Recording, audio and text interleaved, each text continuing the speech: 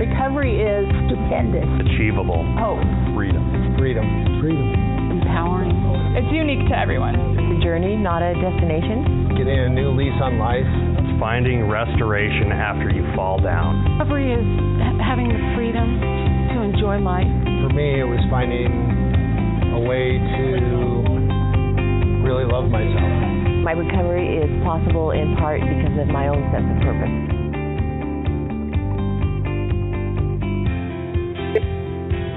Welcome to Montana's Peer Network Podcast. I'm Jim Haney, Executive Director. Thanks so much for tuning in. Today I am here with Andy. I'm Andy Daniel. I'm the Outreach Coordinator, Social Media Coordinator for MPN. Yeah, and we are excited to be with you once again. Today's topic is the 10 guiding principles of recovery.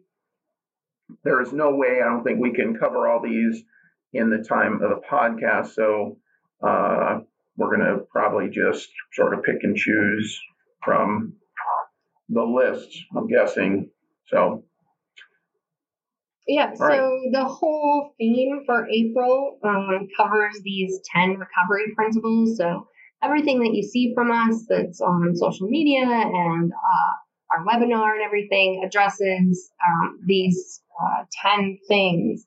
So what are the things? So just a quick overview. Recovery is person-driven, is through many pathways. It's holistic. It includes peers and allies. It's relational. It's culturally appropriate. It addresses trauma.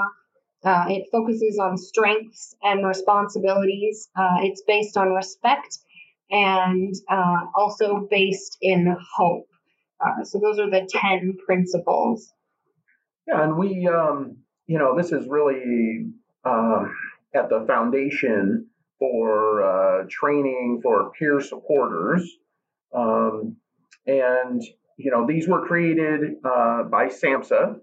So these are recognized nationally. Andy and I didn't sit here and just create these ourselves. So if you're not familiar with them and you're like, what are these two talking about? You can just type in 10 guiding principles of recovery or, SAMHSA's recovery principles, and it'll come right up. And SAMHSA has a, couple of paragraphs for each one where they describe them in their own words. But today we're not doing that, right? We're just gonna talk about our take on them and the role that they played maybe in our own recovery. And just kind of talk about it. And hopefully you, the listener, if you don't know about it, like I said, you'll look it up, or maybe you're just hearing about these for the first time. Yeah. I never really thought about what these principles were before I went to PS 101 training. But a lot of them seem pretty sort of common sense to those of us who are in recovery, but it's nice to actually put some names to those kinds of things. I agree. Like the many pathways, I find is really important to address, especially in like the substance use community, that 12-step is the only way. Sure. Sometimes is what's out there, and to know that that's not the only way, and that those things are personal to each person. Some people need medication, some people don't want to take medication, but that every pathway is valid as long as it's helping you maintain your recovery. Absolutely. I mean, I think that's, really important. You bring up a good point. I know in the work that I do and, talking to different behavioral health providers around the state, I know it's embedded in our training for them. We talk about the different models, the abstinence-based model, the moderation or harm reduction model, and then we talk about the medication-based. And those aren't exclusive to 12-step. Abstinence is not exclusive to 12-step. Medication-based is not exclusive to people with opioid addiction. I mean, those terms are interchangeable between provider agencies. So, somebody who maybe has a diagnosis of bipolar will take, let's say they're taking lithium. That might be the basis of their recovery. That might be where it starts out.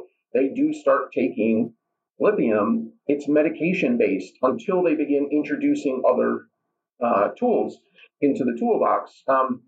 And so, we try to help organizations. I try to help in the training and discussions, help them understand that even something like moderation or harm reduction is a choice for people, that we can't just operate with this mentality of you just need to stop doing this substance or ingesting this substance or, getting high.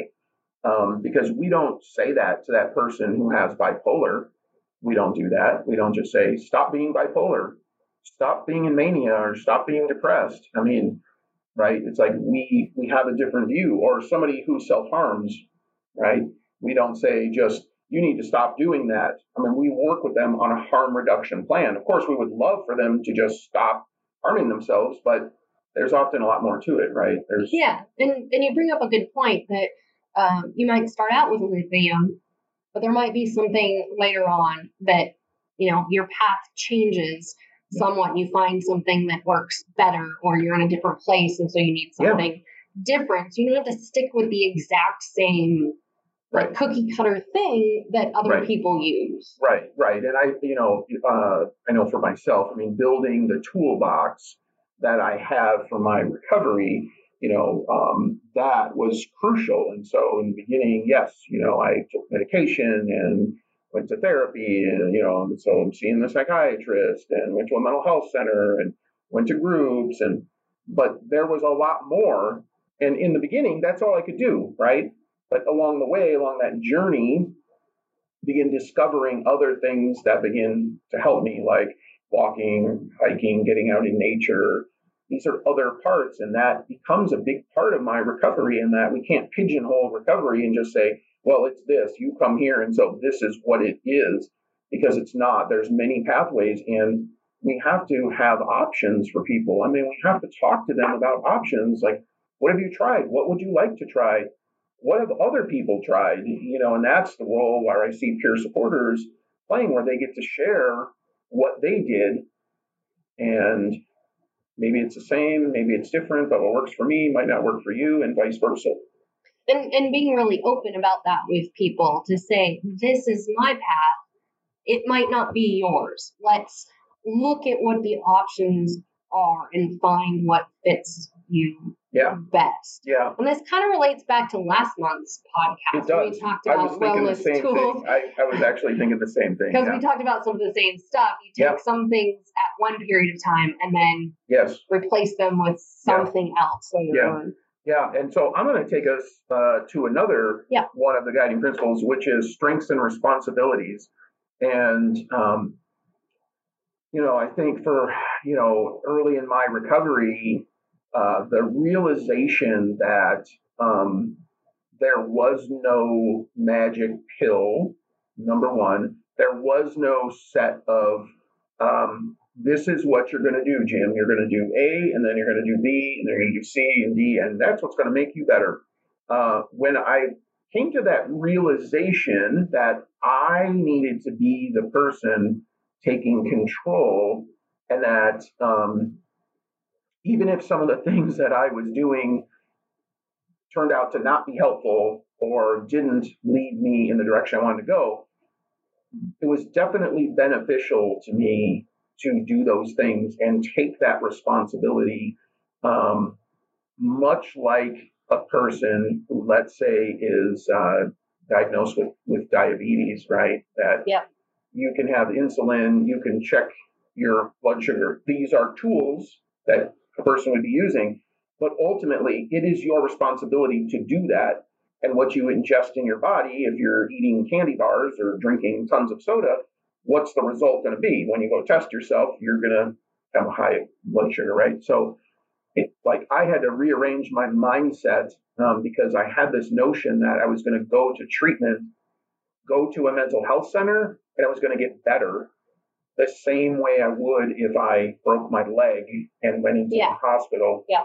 that they had some sort of model. And after 24 years in recovery, I can assure you they don't. And so, right, like, Yeah. and so that responsibility piece, and then building on my strengths. What were my strengths? Well, I like to research things and educate myself and read and talk to people and learn that way. And so that became a big part of my recovery. And I think that leads us right into the person-driven principle of things, that that you need to have your own goals. You need to have your own idea of what recovery is to you. And as peer supporters, we can help people develop those goals, but the goals that we might think they should have are not necessarily the goals they need to have. Right. I remember an example, I think, from PS 101 where they were talking about there was a woman who was living in her car, and everybody kept saying, we need to get her an apartment, we need to get her out of her car, and that wasn't what she needed. She was fine in her car at this point in time. Yeah. She had other goals that were more important than not living in her car at that point. Yeah. And we have to accept that that's where she was. These are the things that we need to do. Eventually, probably she doesn't want to live in her car forever. But Right. But for right now, that's what she wants to do. Yeah. I think, if we would just stop and ask people, what do you think would help you? Yeah. And allow people the freedom and the safety to actually say what they think would help them. I think that we would get some better results rather than, here's your treatment plan, I've made this for you, and this is what you need to do, because that's what the last person needed to do, or the person before that, or like, that doesn't mean that's what's going to work for this person. Or the person 20 years ago. Yeah, or the person 20 years ago. And that, how do we empower the person to take the responsibility and drive their own recovery bus, right? That it's not for the system to drive it. And yes, there are parameters. We have to make treatment plans in order to get paid, right? Because they got to tie the, what the activities back to the plan. And that's fine, but we have to include it. And I know for myself, that was a big deal, was taking that responsibility that nobody's going to be able to stop me ultimately from killing myself. That's going to have to be me. Yeah. There's tools along the way that I can do, utilize, learn about, try out. But ultimately, there isn't anyone that's going to really do that. And that was a big realization. It's one of those aha moments you have along the way. Definitely. Right. And I think it's important to let people know that when they go see their counselor or, some other treatment provider, that they have the skills to say, you know what, that isn't going to work for me, or can we try this instead? Giving them the power to be able to talk to them, because they might be intimidated by it. So that sort of ties in with the respect principle that, we're going to, as peer supporters, we respect your decisions and that you can make choices about your recovery, and to allow you to sort of demand that respect from other treatment providers, that you are a person, you're not just a number, or you don't fit into everybody's little, box that, that just because it worked with somebody else or 20 years ago doesn't mean it's going to work now. Right. Exactly. No, it's a big one. And I think then with the respect, I think asking people about their culture, family, what else are you involved in? What else is happening in your life, or what things were you involved with, and your upbringing and, your home life. I think that's super important because, again, to me, it's connected to the respect thing. Is, do you respect this person who is in front of you? And it makes me think about when a person says they have cancer, how we react to them, and we want to embrace them and comfort them. We go, oh my gosh, I can't believe Jim has cancer. But if you say, I have a mental health diagnosis, that usually doesn't happen. And we let all this other stuff kind of get in the way. And we don't respect the illness itself the same way. Yeah. You know, we don't look at it like when you say cancer, whoa, the room goes, oh, you know, right? Let's raise money for you. Yes. Yes. You know, what can I do? Yes. Yeah. We do not do that. And and then when somebody does get into treatment, I think talking to them about their culture and their upbringing, and there may be things that they do or that are part of their culture, and some may be helpful and maybe some aren't helpful, but the respect that is their culture and that is a part of it, and try to do that without judgment, just try to understand.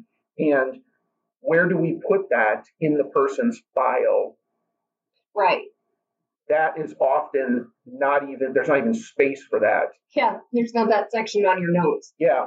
And so it's all very like these actions, like this is what I'm doing, this is step 1, step 2, but to really take the time to get to know a person, to try to understand a lot more in a much deeper level about them, and ask those questions. And culture is, a lot of people think of culture as like your ethnic identity or something like that.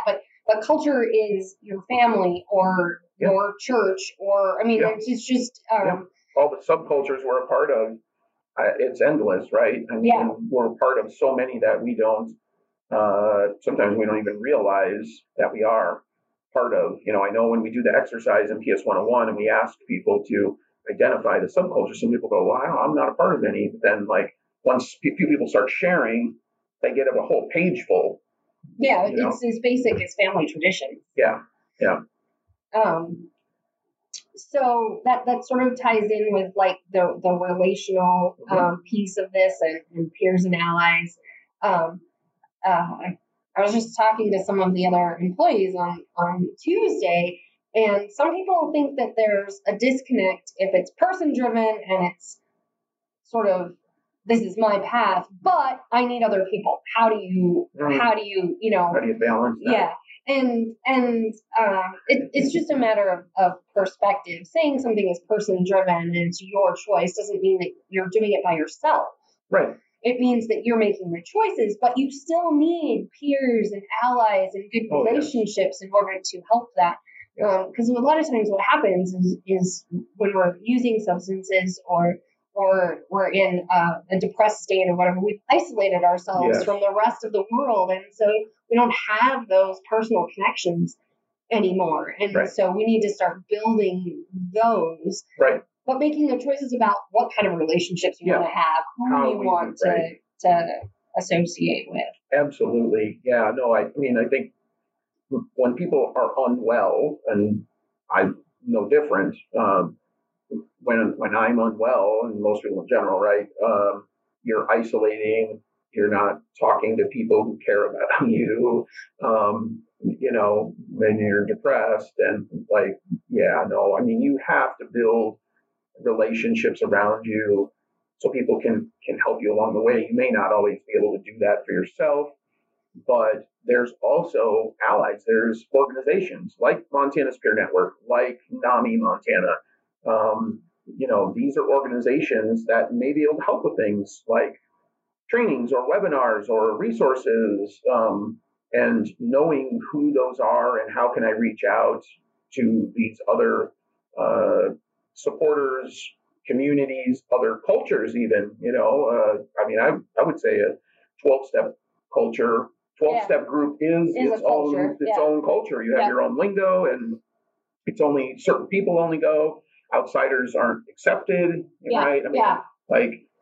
So, you have to do that. And peers, getting around other people who are like you, other people who are working on their recovery, that to me is critical.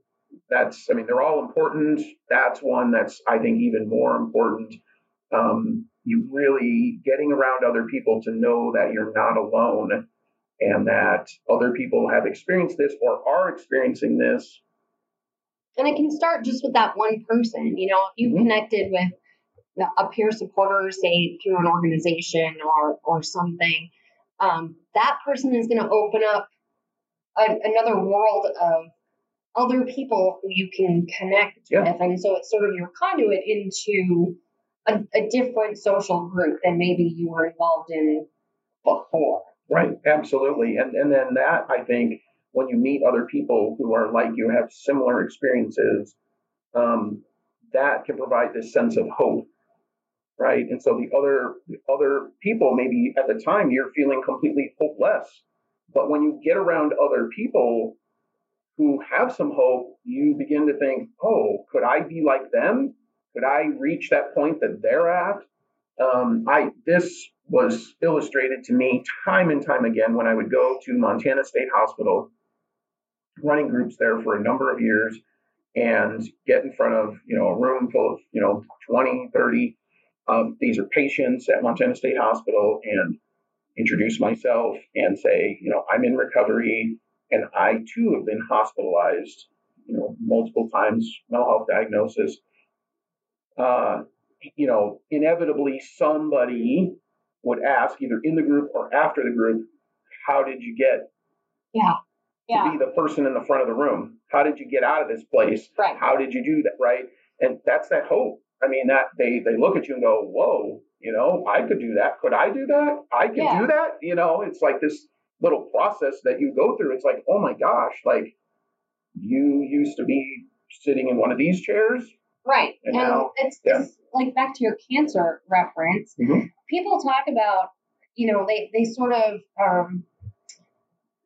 glorify is not really the right word, but if people who have survived cancer, have beat cancer, right. There's all of this, this fanfare around what a great job you did, and all of that, and we don't have that. We don't have I survived. Right. I made it through this difficult time. We don't. We don't have that. Right. We do walks for things like suicide prevention. Yeah. But we don't look at suicide attempt survivors the same way we look at someone who might have survived cancer.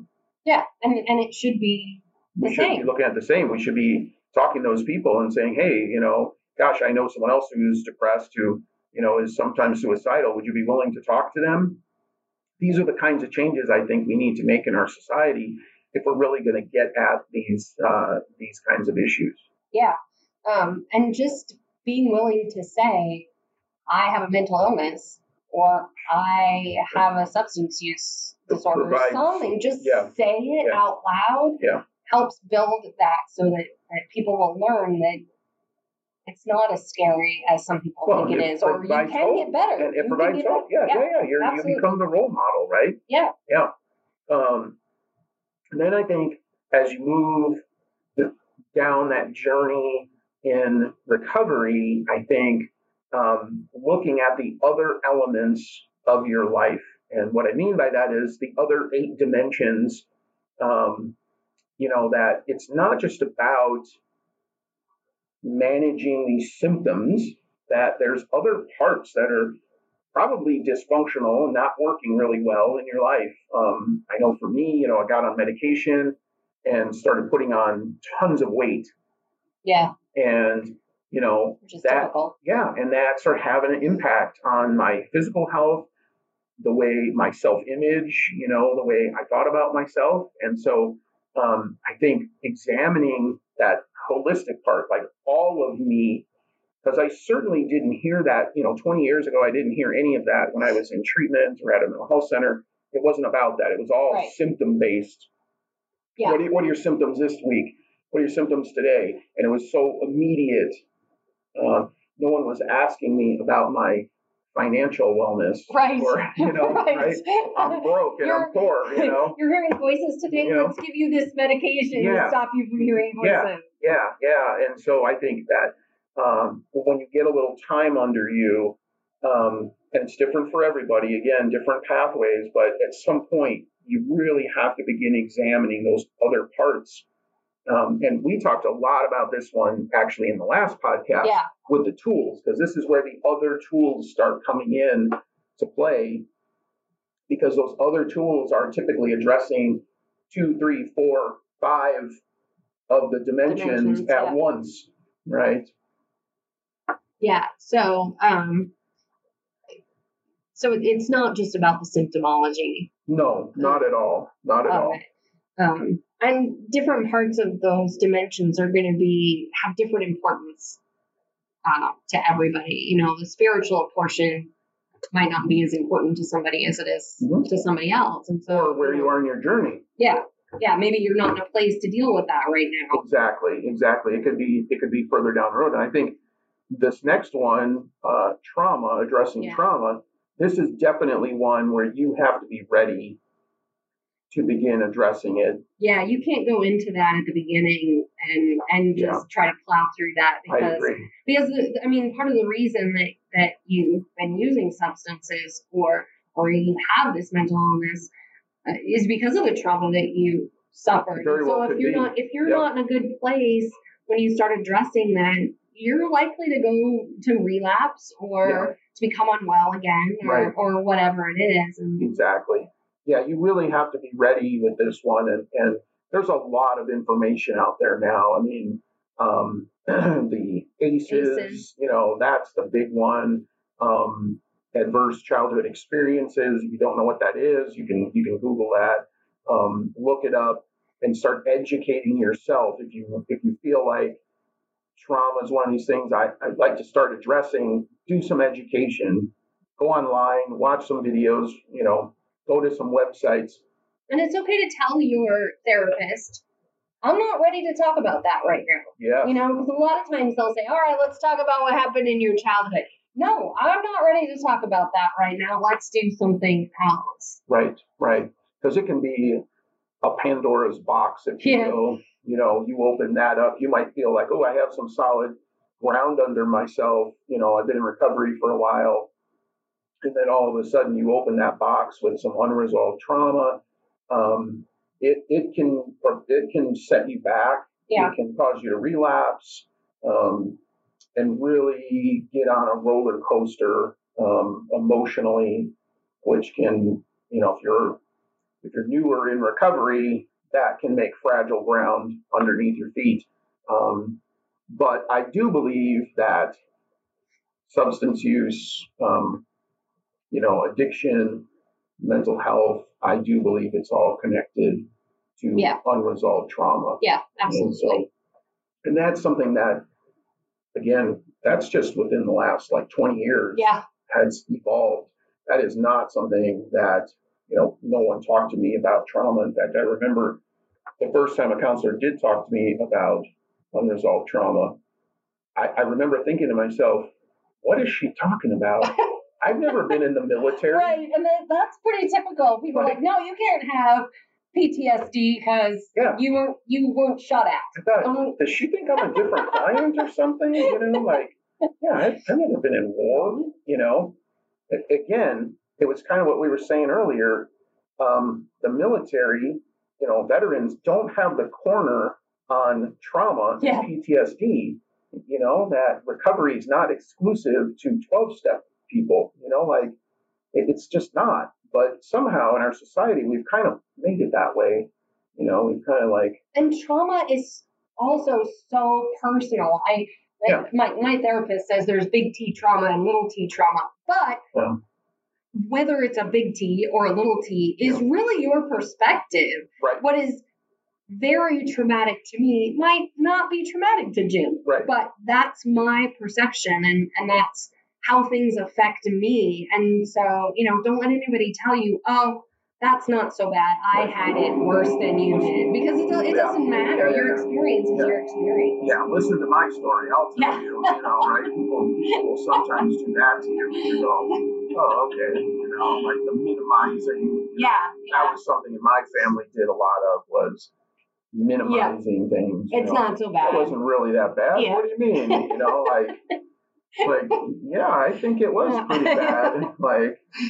And it's hard when people, especially I know for me, family members, doing that, because then it makes me question my own understanding of myself.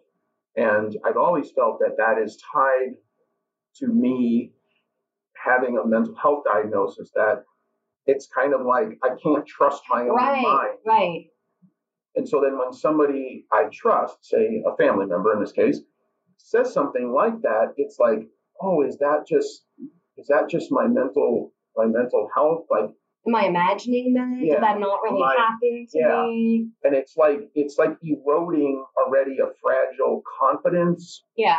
right? Or a self-image that might have some cracks in it, and with good reason, because you've been hospitalized and and really had some difficulties. I think pretty much everyone I've ever talked to kind of agrees with that. I mean, you kind of have a question mark or a crack in the foundation, and then if somebody you really trust, it erodes that a little more. Then it becomes a big crack. Then it's big. Then you're like, oh, maybe that isn't real, or maybe I didn't really experience that, or maybe that isn't really how I feel about it. You kind of get into that weird space of then not trusting your own experience. Yeah, and an interesting example of that I didn't really know until I started, doing this work with MPN was like the hearing voices thing, and what your perception is of that. For some people, that's okay. Right. The voices don't bother them. Right. And if they don't bother you, right, then maybe you just accept it, and and that's okay. Right. If they're not telling you to do destructive things, and they're not, it's okay to hear voices. Right.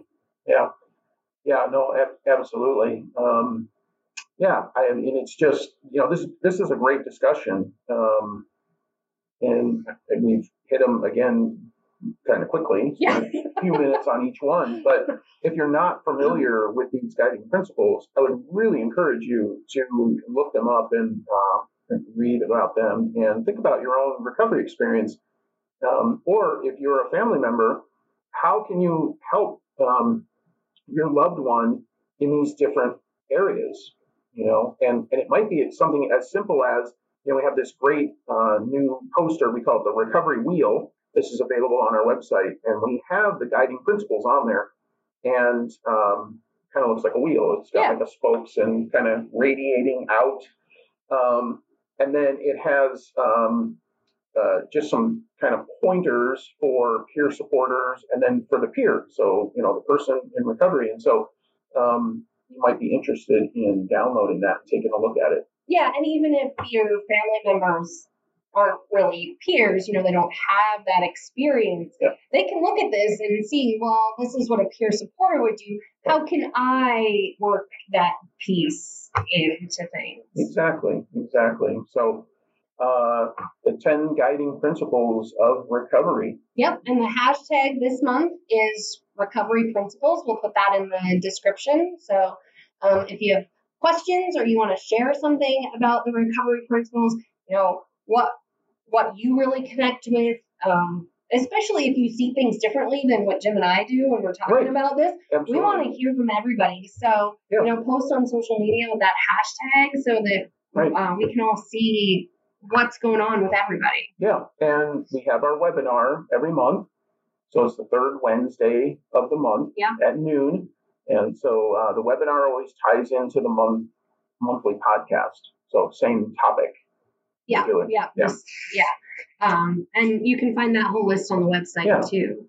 So one last thing before we tune out, we want to mention our recovery conference. The 2019 recovery conference is going to be September 6th in Helena at the Delta Marriott, which used to be the Colonial Inn.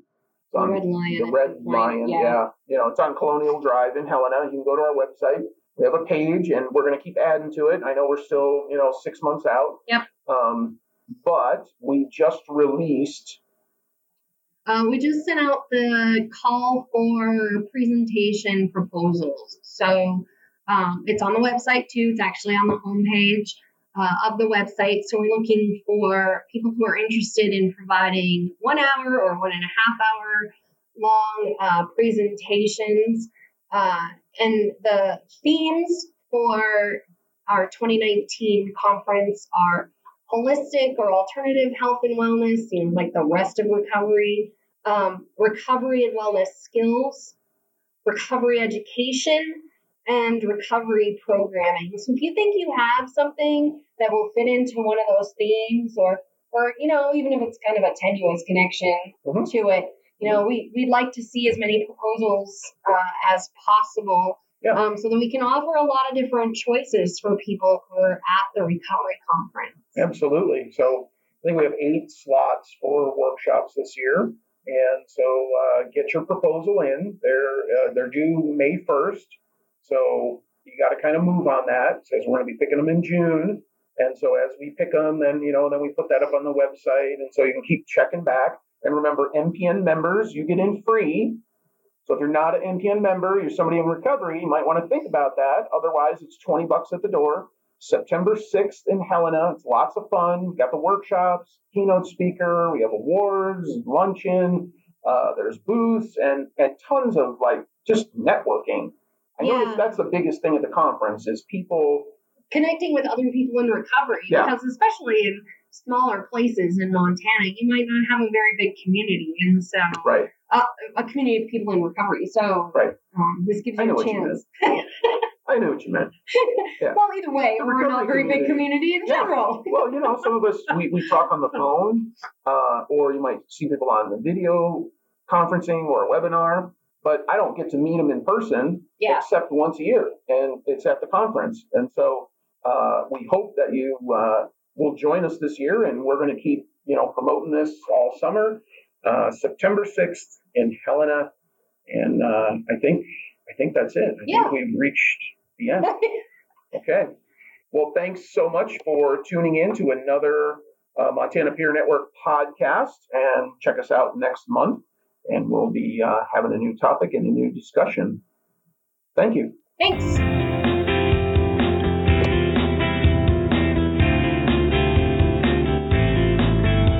Recovery works and recovery is possible. Recovery works and recovery is possible. Recovery works, recovery is possible. Recovery is possible. Recovery works and recovery is possible. Recovery works and recovery is possible. Recovery works and recovery is possible. Recovery is possible.